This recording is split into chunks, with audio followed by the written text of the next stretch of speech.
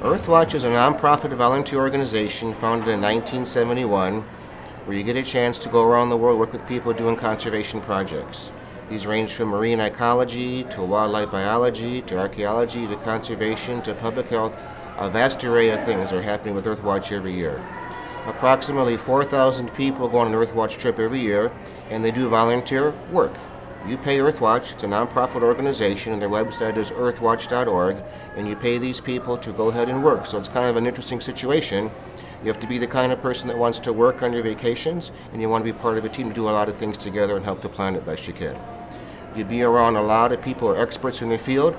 You get a chance to do things you would normally not do on any type of vacation, and if by small chance you go with me on an Earthwatch trip, you get a chance to do some special things because being a veterinarian, many times the researchers let me do some special things, and if you're part of our team, you get to be a part of that. For example, in the year 2005, we went on the Lions of Tsavo project with Earthwatch, and we had a chance to sedate a wild male lion and take blood samples and do some things with him taking tissue samples. So it's for the kind of person that wants an active working vacation, tremendous opportunity to learn about the planet, meet some great people in the same field as you, and have a wonderful, enjoyable time.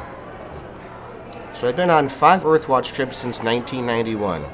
One of the trips was called the Introduction of Wolves to Yellowstone National Park.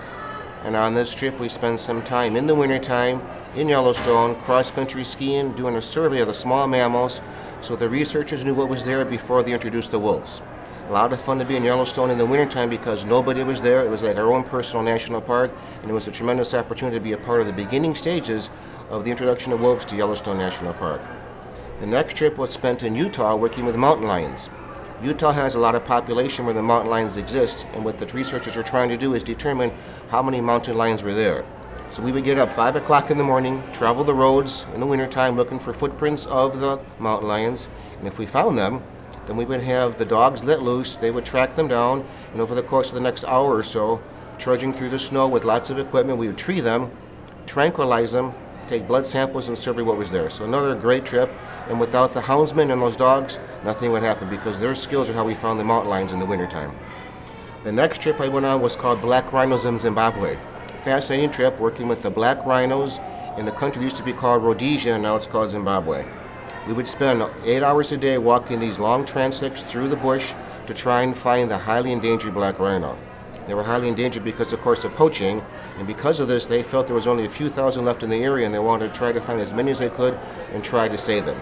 It's a difficult situation there because the people in that part of the world have nothing, and being poaching gives them a lot of opportunity to make some money, so it was an ongoing battle between the park rangers and the poachers for many, many years, and unfortunately, the black rhinos were losing.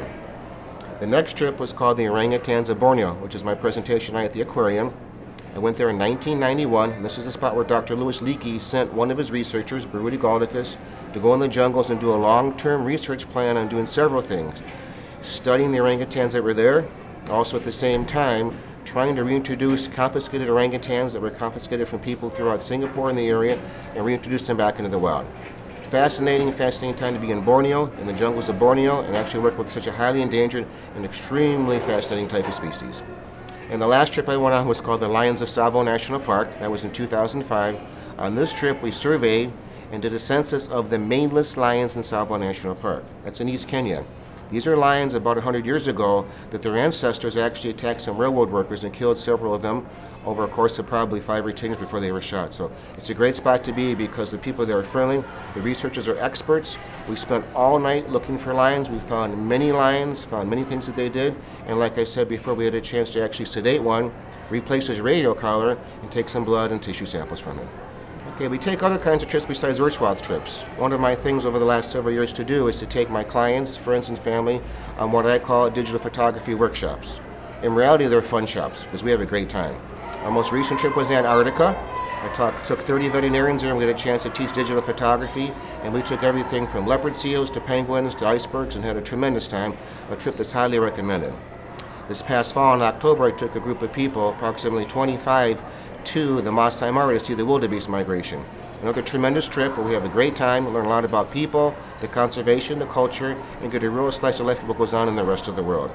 We plan on doing more of those in the near future. We're going to go back to Africa, either Botswana, Zambia, Madagascar. We have the Galapagos, and we have South America, most notably the Amazon and the Pantanal in the near future. My long-term plan is to go ahead and maybe join what's called the International League of Conservation Photographers. That's part of my work as a veterinarian. I'm going to stay working as a veterinarian. We do wildlife work at my hospital, at the Long Beach Animal Hospital. We take care of wildlife for free and work on a wide array of exotic animals. And as part of what I want to do ancillary to that is to go ahead and take people on photographic workshops around the world, like I mentioned, but also join the International League of Conservation Photographers, who are a high-end group of people dedicated to sharing the conservation of this planet and what's going on with people through photography.